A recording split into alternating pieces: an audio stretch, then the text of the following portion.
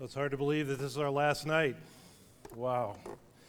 This week is going really fast, and it has been a wonderful time. Chris and I have so appreciated the opportunity to be here and be a part of this great week and just a part of just everything that went on. And it went so quickly, but it was just such a great opportunity to come and spend some time with all you folks and just to get to know you and just to experience this week together. I appreciate Cody and the worship team and all that they did to just tie everything together. It's amazing how, and Troy, as he shared, it's interesting to see how God ties all of that together. I think Cody already had the music planned before he came up, and then to take what we've done and to tie that all together has just been great in leading us in worship. So thank you, Cody and worship team, and Troy for your time with us.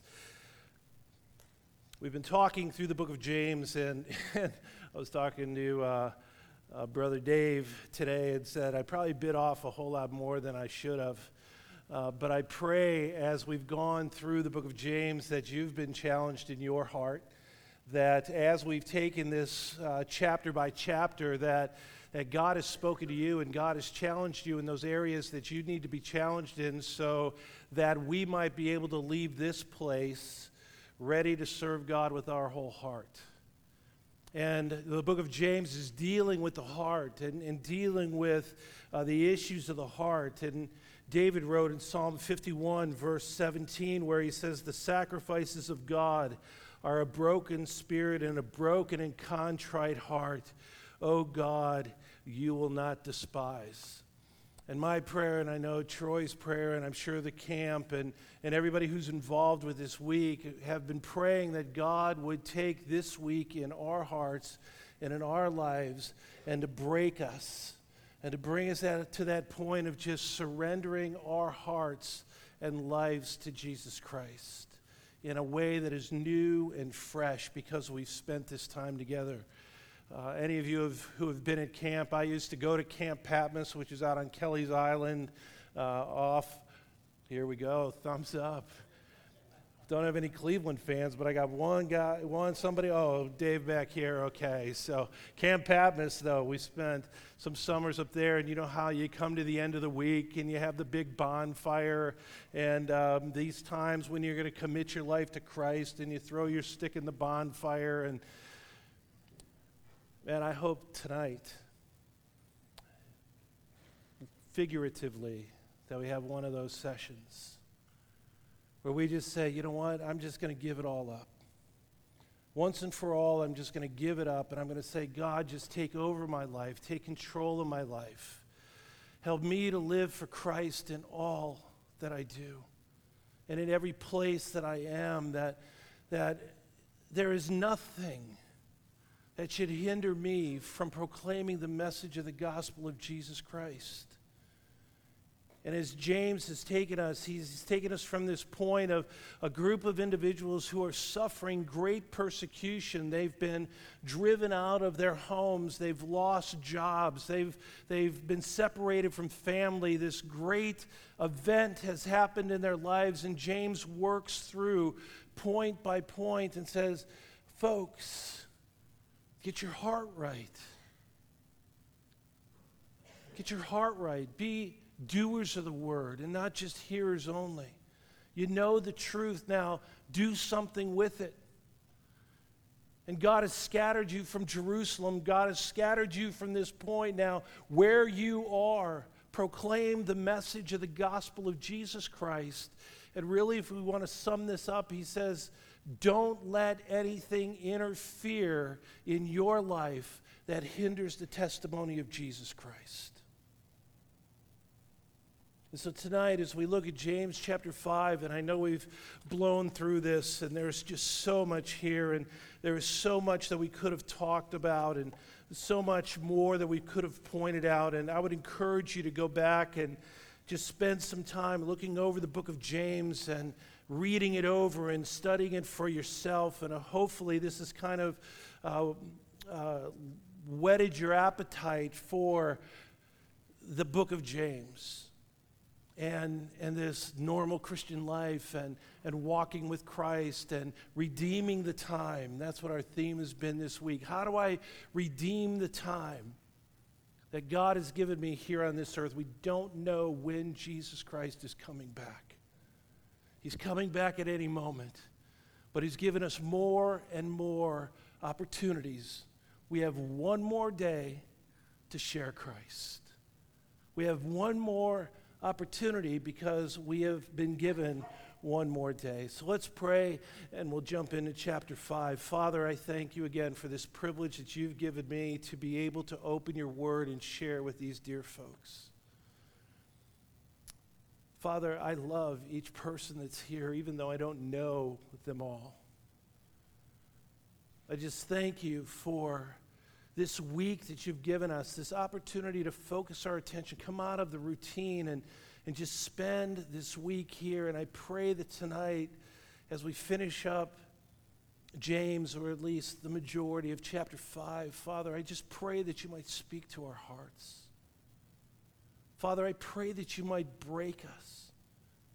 I pray that we might become aware of those areas in our life that hinder us from truly sharing the message of Jesus Christ. And I pray that we might lay it all down at your feet. Father, I pray that we might be on our faces before you as Isaiah was on his face before you when he got a glimpse of you seated on the throne. I'm a man of unclean lips, and I live among a people of unclean lips, and I have seen the Lord Almighty. But as we continue to read through that passage, Isaiah is sent as an ambassador of the message of God to the nation of Israel. Father, I pray that we might recognize that responsibility that we have to be your ambassadors. Thank you for your word, Father. Speak to us tonight. It's in Christ's name we pray. Amen. We're going to be looking at two things tonight as we break down chapter 5. This first point is trusting God versus trusting in riches. It seems like James is just kind of rolling back around to a couple points that he made earlier in the book, and he's challenging us again in those areas. And maybe it was a problem back then that riches were becoming a problem. How do I get more? Now that I'm in this spot, now that I'm in this predicament, how do I gain something? How do I get more than what I have right now? So let's look at the first 6 verses here in chapter 5. And James writes this, "Come now, you rich, weep and howl." Similar to what he talked about last night, or what we talked about last night in chapter 4, verse 9. Be wretched, and mourn and weep. Let your laughter be turned to mourning and your joy into gloom. Humble yourself before God. He says it again here in chapter 5. Come now, you rich, weep and howl for the miseries that are coming upon you. Your riches have rotted and your garments are moth-eaten. Your gold and your silver have corroded, and their corrosion will be evidence against you, and will eat your flesh like fire. You have laid up treasures in the last day. Behold, the wages of the laborers who mowed your fields, which you kept back by fraud. You are crying out against you. And the cries of the harvesters have reached the ears of the Lord of hosts. You have lived on the earth in luxury and self-indulgence. You have fattened your hearts in the day of slaughter. You have condemned and murdered the righteous person. He does not resist you. Well, what a condemnation. James, as we said at the very beginning, doesn't beat around the bush. He's not trying to make friends, and he's not giving suggestions. He is coming at these individuals hard because he sees some things in their lives, and he hears about things in their lives that need to be corrected so that they are in line with the principles and the truth of the Word of God. And so he speaks specifically to the rich. It seems like money is always an issue, isn't it? And it seems like that becomes a real problem for many of us. Either we don't have enough or we have too much, and the more we have, the more we want. If we don't have enough, we're trying to figure out how can I get more so that I can do the things that I want to do and need to do. And so he has this word of condemnation on these individuals who said, you've gained riches. I mean, right now, look at your clothing. I mean, this is just rotting away. Your silver's corroded. You know, what good is it anyhow? He's saying you're striving after the wrong things. Your heart is in the wrong place. It's coming back again. He's coming back around to this heart issue, this struggle that he has. Your focus and your attention is in the wrong place. You know, you're striving after the wrong things. If you've spent this much time working for God, living out your faith, allowing God to do his work in your life, man, what a testimony you can have. But what you're doing is you're cheating your workers so that you could gain a little bit more. You're doing things that are so contrary to the nature of who God is. What are you thinking? We know that the love of money is the root of all kinds of evil. And James hits that point here. You even come to the point that you're murdering people. You know, what sense does this make? Where is our treasure laid up? You're saving things for the last days. We read in Scripture where it says, you may store all this stuff up, but somebody else is going to spend it for you. You're not going to even enjoy what you have because somebody else is going to spend it for you. And what do we know about that last day? What does Scripture tell us? It's going to come like a thief in the night. It's going to come, and it's going to come and take us by surprise. And what is all of this that we have?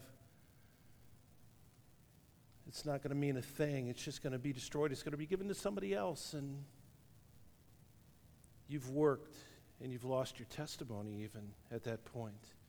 Matthew chapter 29, or Matthew chapter 19, we read about the rich young ruler. Do you remember that story? You know, this would be a great evangelism opportunity, isn't it? Young man comes up to Jesus, what must I do to inherit eternal life? Man, you'd love those kind of evangelistic opportunities. Man, let's get down on our knees right now and we'll pray and we'll be done. Let's go. How does Jesus respond to him? He gives him the commandments, doesn't he? But he starts off with number 6 or number 5. He starts off with number 5, doesn't he? And he works his way through those commandments. You know, have you murdered? Have you committed adultery? Do you covet?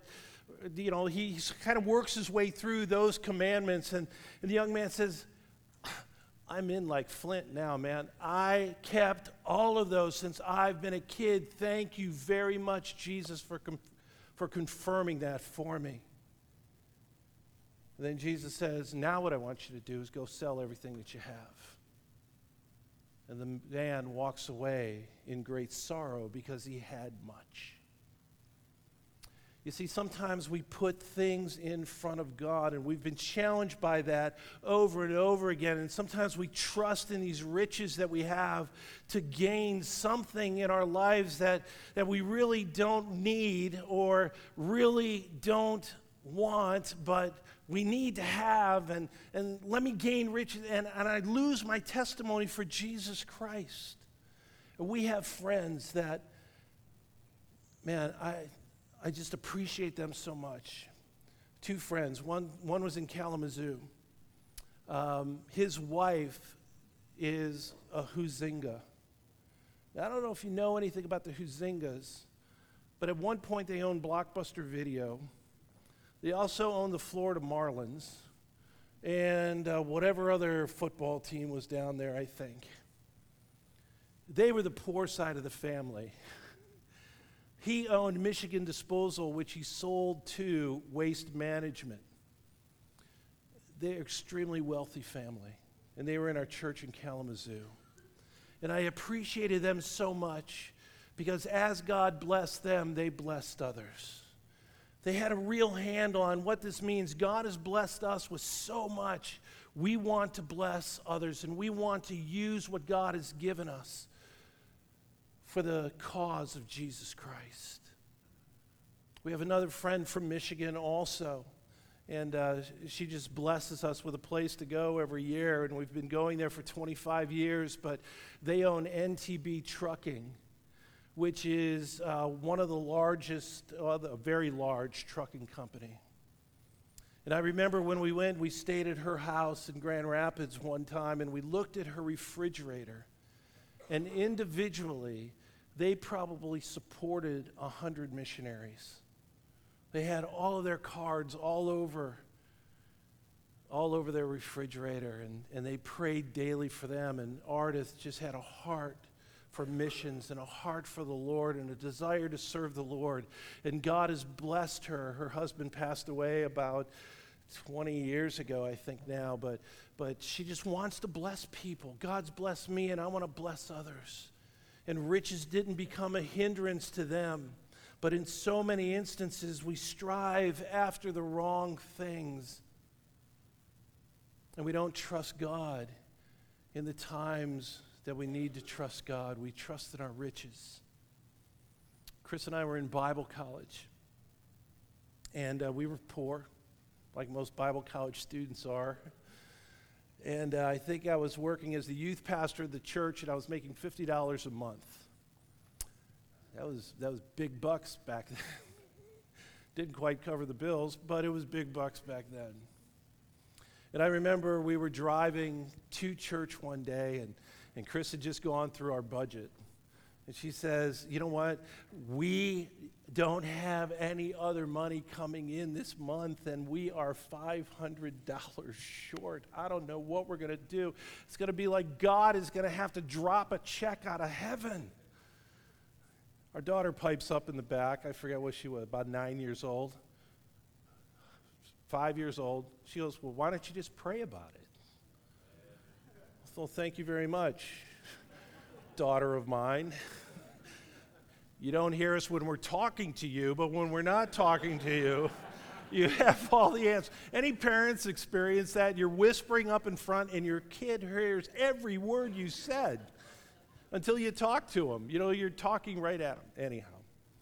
So we go to church that day and met with Pastor Morgan and before the service, and we talked a little bit. And he says, here, I want to give you something.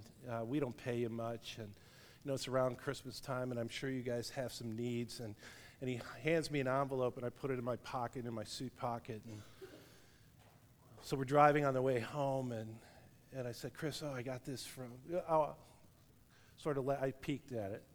And I said, Chris, how much was that again that we needed to cover the bills? She goes, $500, and God's going to have to drop a check out of heaven, you know, and I don't know what we're going to do. And so I reached in my pocket and pulled out this envelope and handed it to her. And Pastor Morgan had given us a check for $500. You know, when we trust God in those times, we see God do amazing things. And sometimes we become very comfortable in the fact that I can do this, this, this, and this. James talked about that a little bit earlier. You know, here are my plans, God. Please bless them for me.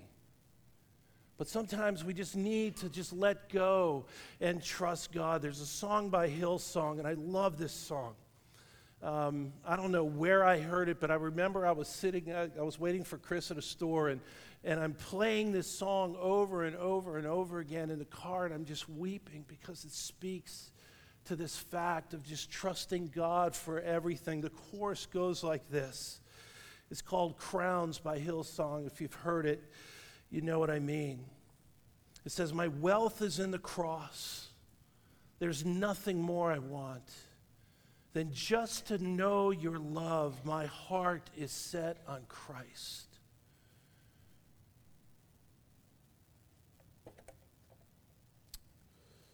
Man,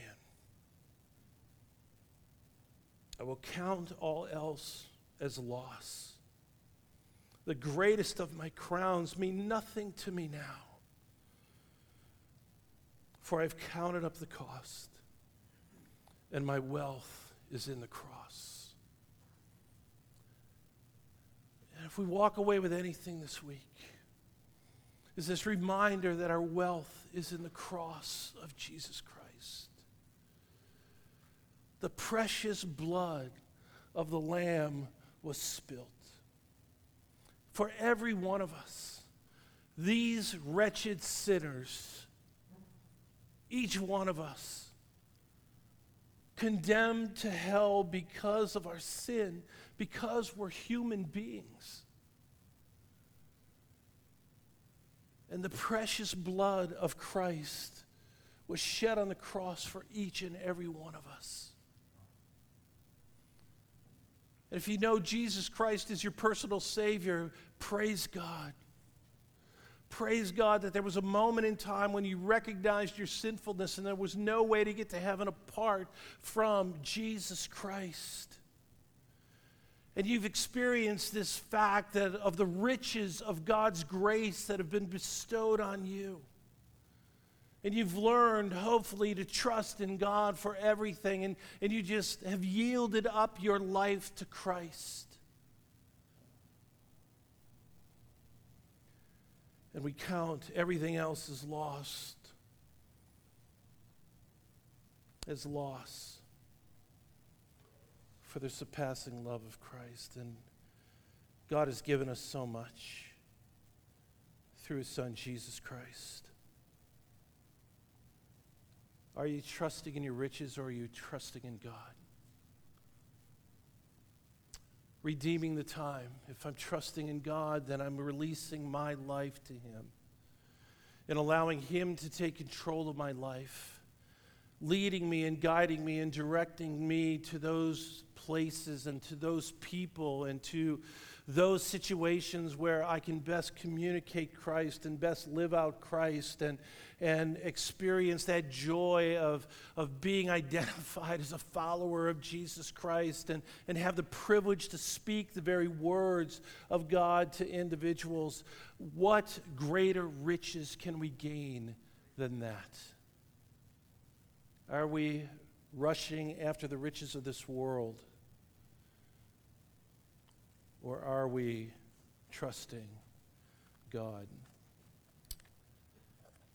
James goes on in verse 7 through 12. He circles back around to this idea of patience and anxiety and fear. And so let's look at these 6 verses here.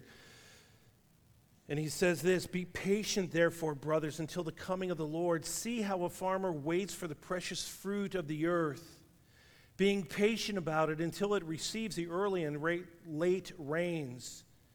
You also be patient. Establish your hearts, for the coming of the Lord is at hand. Do not grumble against one another, brothers, so that you may not be judged. Behold, the judge, capital J, is standing at the door. As an example of suffering and patience, brothers, take the prophets who spoke in the name of the Lord. Behold, we consider those blessed who remain steadfast. You have heard of the steadfastness of Job, and you have seen the purpose of the Lord, how the Lord is compassionate and merciful. Above all, my brothers, do not swear, either by heaven or by earth or by any other oath, but let your yes be yes and your no be no, so that you will not fall under condemnation." What is James telling us? He's reminding us that we need to be patient. We pray, "Come, Lord Jesus." May it be today. But if it's not today, help me to be effective. Help me to be sharing the message of the gospel of Jesus Christ. I know your coming is at hand. I know at any moment you could come. What does Paul say? I would love to be with Christ. If I die today, that would be amazing. But if God chooses to keep me here, that is a benefit to you, and I have an opportunity for fruitful ministry. God has kept us here. We are his ambassadors of the message of the gospel of Jesus Christ. We need to be about the work of the gospel, and we need to be patient for the Lord's coming. He's coming. He said he is. God is not slack in keeping his promises, as some count slackness. He is going to come, and he said he's going to come, and we need to be ready and we need to be patient, but we need to be about the work that God has called us to do. What does he say? The farmer waits. We get a pretty good idea here in Iowa what it means for the farmers waiting, right? The spring rains are extremely important, and the later rains are extremely important for the crops to grow well. You always hear that thing, knee-high by the 4th of July. I'm driving by fields in Waterloo. Man, this corn is taller than I am already. I said, this is amazing. But God is the one who brings the harvest, doesn't he? And the farmer patiently waits. We have a couple farmers in our church, and, they plant in the spring, and, they're busy. If you have any farmers in your church, there may be farmers in here. You're busy in the spring, aren't you? Man, you're just killing it. You're getting the fields ready. You're putting the fertilizer down. You're eventually planting the seed, and then all of a sudden it's like, okay, I'm done. Go out every day and look at is it grown yet? Is there anything on the vine yet? Is there any corn on these things yet? Come on. No, he needs to be patient, doesn't he? The harvest is going to come. And there's a time when that harvest is going to be very fruitful. And the same is true in our Christian life. And we need to be patient for it. And are we about the work of Christ? Let's be patient, waiting for that day when Jesus comes, but let's be about the work that we need to do, that we need to be about. So James gives us that example. What a great example that is, because it hits so close to home for us. He says to establish our hearts. He says that the coming of the Lord is coming, and we don't know when, but only God knows. But we are to remain steadfast, as it says later on here. Verse 10, as an example of suffering and patience. Behold, verse 11, behold, we consider those blessed who remain steadfast. What does that mean? I need to remain grounded. I need to dig my roots deep. I need to make sure that I understand the truths of the Word of God, and the Jehovah Witnesses or the Mormons or these people who are speaking half-truths who come to my door. They're not taking me down some path where I shouldn't go. I need to remain steadfast, unmovable, always abounding in the work of the Lord, because we know that our work in the Lord is not in vain. We need to be about the work that God has called us to. So we need to remain steadfast. Do not grumble against one another. And that is something that is so important. I don't know how many times I've heard, Christians are the only ones the only army that shoots their wounded. And we grumble and complain against each other. And all of a sudden now, it's a ploy of Satan. I've been teaching a Bible study on Thursday mornings with some men at Friendship Village. I feel young because I'm the youngest guy there. I mean, one of the oldest guys there was 100. He was 99 years old that he was coming to this Bible study.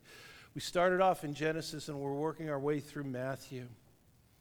And as we were working through it, we have a Catholic guy that's in there that I really think is right on the edge of coming to know Christ. I mean, he's hearing things that he's never heard before, and he's just soaking this up. But we have some other guys there that are learning as we're going.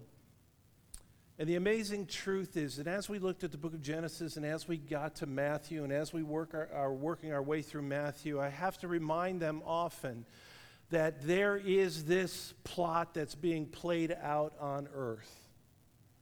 Here are the stories. Here's the story of Adam and Eve. Here's the story of Abraham. Here's the story of Noah. And these things are being played out here on earth, but there is this spiritual battle that is going on above all of this. And this spiritual battle is real because Satan is trying to thwart the plan of God. He's trying to cut off that seed that's going to crush his head. And he does everything that he can. And as you pinpoint those spots along the timeline of the Old Testament, and even as you get into the New Testament and into the Gospels, you see this still happening. You know, can I cut off that one who is going to redeem man? Can I cut off that one who God is going to send to shed his blood on the cross and who is going to bring victory over death and victory over sin? And you see that being played out. Here are the stories, but above that is this spiritual battle that's going on. And at every point, God is just, okay, winning the victory, winning that battle. He's already run the war, but each one of those battles are being won. And we see Christ going to the cross. And we can't forget that that spiritual battle is still going on. It's still going on. And Satan's going to do everything that he can to minimize the effectiveness of the church of Jesus Christ. He's going to do everything that he can to minimize the message of our testimony to other people. So that's why we need to be on guard. We need to be aware. We need to be grounded. We need to be rooted. We need to make sure that we are patiently waiting for the coming of Jesus Christ, but about the work that God has called us to do. What a challenge it is. And James speaks directly to that. Behold, the judge is at the door. You know, don't grumble against your brothers. Don't point fingers at one another. Don't be the judge, because the judge is standing at the door. And he's coming back, and he's going to take care of all this. You take care of yourself. You be about the work that you've been called to do. Because you are now being scattered around the world. You are now considered an ambassador of Jesus Christ to parts of the world that haven't even been touched yet by the message of the gospel. We need to remember that this book was written 11 to 14 years after the death of Christ. Think about that. 11 to 14 years. The church is in its infancy. It's growing there in Jerusalem. And God in his providence scatters the church. And he scatters his messengers around the world. Now he's going to allow some persecution to come so that the glory of God may shine through these individuals as they put their faith and trust in God and walk with Christ. And the glory of God is being shown through these individuals as they live for Christ. And he says, don't mar that glory that's being shown by grumbling against one another. He says, be steadfast. You know, these trials are going to come. He reminds us again of the prophets. Man, they suffered a lot, didn't they? Read some of the prophets. Troy mentioned Jeremiah this morning. Read the book of Jeremiah. Here's a poor guy, 40 years, he's thrown in a well to die. His friends come and pull him out of the well, and no converts. I mean, nobody's listening to him, and that's why he's called the weeping prophets, weeping prophet. So we got the book of Jeremiah, and then we got Lamentations. Oh God, why? But great is thy faithfulness. Your mercies are new every morning. I may have to suffer, but I am trusting you because you are the one that is going to bring and receive the glory.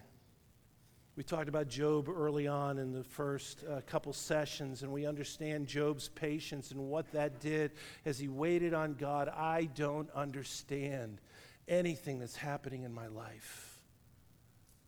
I don't understand what in the world is going on, but I'm going to be patient and I'm going to wait. I'm going to wait on God for him to do whatever he's going to do. Naked I came into the world, naked I leave the world. Blessed be the name of the Lord. And so we see the patience of Job. And so how important it is that we rest and we wait. Verse 11, consider. Behold, we consider those blessed who are steadfast. You have heard of the steadfastness of Job, and you have seen the purpose of the Lord, how the Lord is compassionate and merciful. You know the story of Job. You've heard the story of Job. You've studied the story of Job. And as he waited patiently for God to do his work, you saw how compassionate and merciful God was to Job. We have the benefit of chapter 1. We have the benefit of chapter 42. Here's what God allowed, and here's how God blessed as Job walked with him. So James reminds us of how merciful and how gracious God is to all of us as we wait patiently for him through the suffering. Do I fear? Man, there are times when I fear. There are times when I go through these struggles, but I need to patiently wait on God alone. Okay, I want to get you to the pool. For those of you who are going to the pool. Story, another rafting story. Fear is something that overtakes us at times. This anxiety that takes over our hearts and our lives. We had navigators or Campus Crusade or somebody come down, and when we get to the river, the guides are all there, and everybody divides up in the rafts. And so all of a sudden, I see 6 girls and 1 guy walking toward my raft. I'm thinking, this is going to be one long day. This is going to be one long day. Couldn't I get some of those guys that are standing over there? This looks like it'd be a whole lot more fun. We get in the river. First half of the river is just kind of floating, throwing water on each other, having a great time. We get to Surprise. The river's at about 2.5, 3 feet, which means absolutely nothing to you, but when it is at that level, everything is just cooking. And the holes and the hydraulics are just huge. So we come around the corner, and I see this little blip, and it's Surprise. Because everything's been so calm, and Surprise is just this rapid that'll eat you alive. And it's great because nobody's expecting it. So we come around and we hit this thing perfectly, and the raft goes straight up in the air and comes down, and everybody's screaming and yelling, and I look at this guy, and he's as white as a sheet. And he looks at me and he goes, "Do they get any worse than this?" And I said, "Man, it has just started, and it is going to be a great day. We've got 3 more Class 4s. We got 3 Class 5s. We got a couple more." And I said, "This is going to be a ride. I mean, we're going to just have a great time." Get to the next. So we're going down into New River Gorge. There's no way out of here. So we're going down into the gorge. We hit the first Class 4 rapid. We go through it. Just girls are screaming. I look at him, and his kneecaps are shaking, and he is as white as a sheet. He looked at me, and he goes, "You let me out." I said, "Let you out?" And he said, "Yeah, let me out. Pull over right now, let me out." I said, "I can't do that."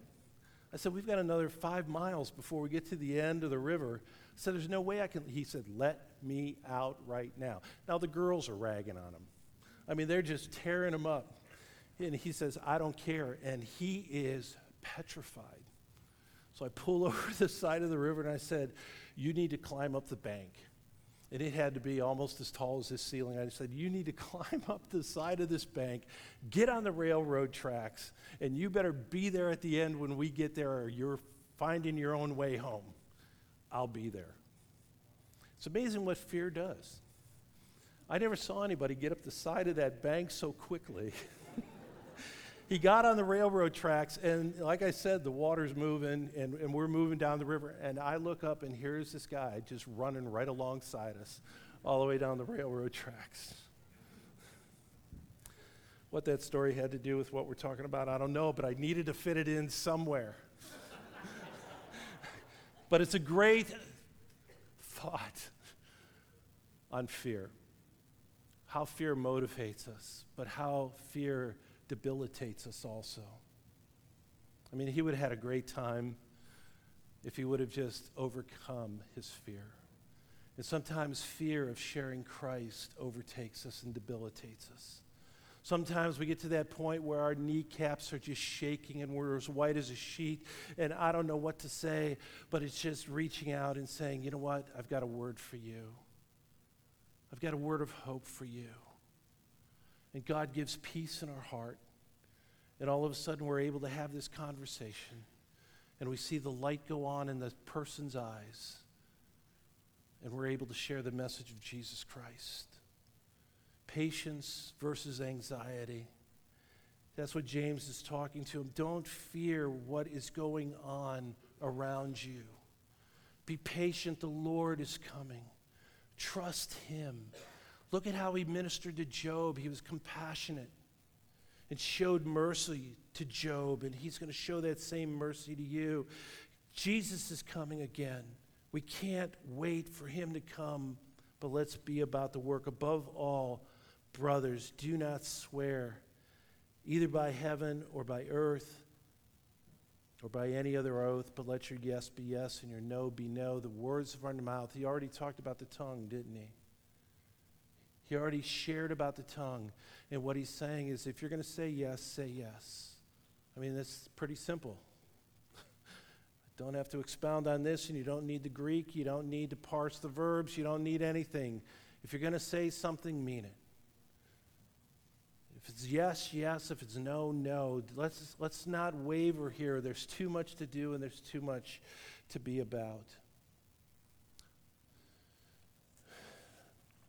It's been a week that hopefully has been a challenge to your heart. Hopefully this book has been a challenge to your heart. I pray that the morning sessions have been a challenge to your heart also. God has a plan for all of us. Our plan, his plan for us is that we be conformed to the image of Jesus Christ. His plan for us before that even is that we all know Jesus Christ is our personal Savior. And as we've said in each one of these sessions, there may be somebody here that doesn't know Jesus Christ as their Savior. And this week would be that week that you could put a marker down and say, July 5th, 2018, I put my faith and trust in Jesus Christ at Family Camp 2. And that is my marker, and this is my new life where I started. I passed from death to life, and my new life started there at Family Camp.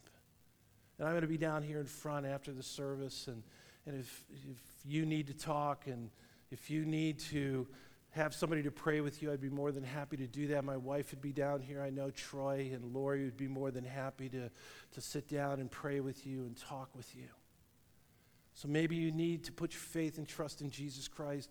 Maybe tonight, figuratively, you need to be throwing that stick in the fire, saying, I am now giving my life to Christ.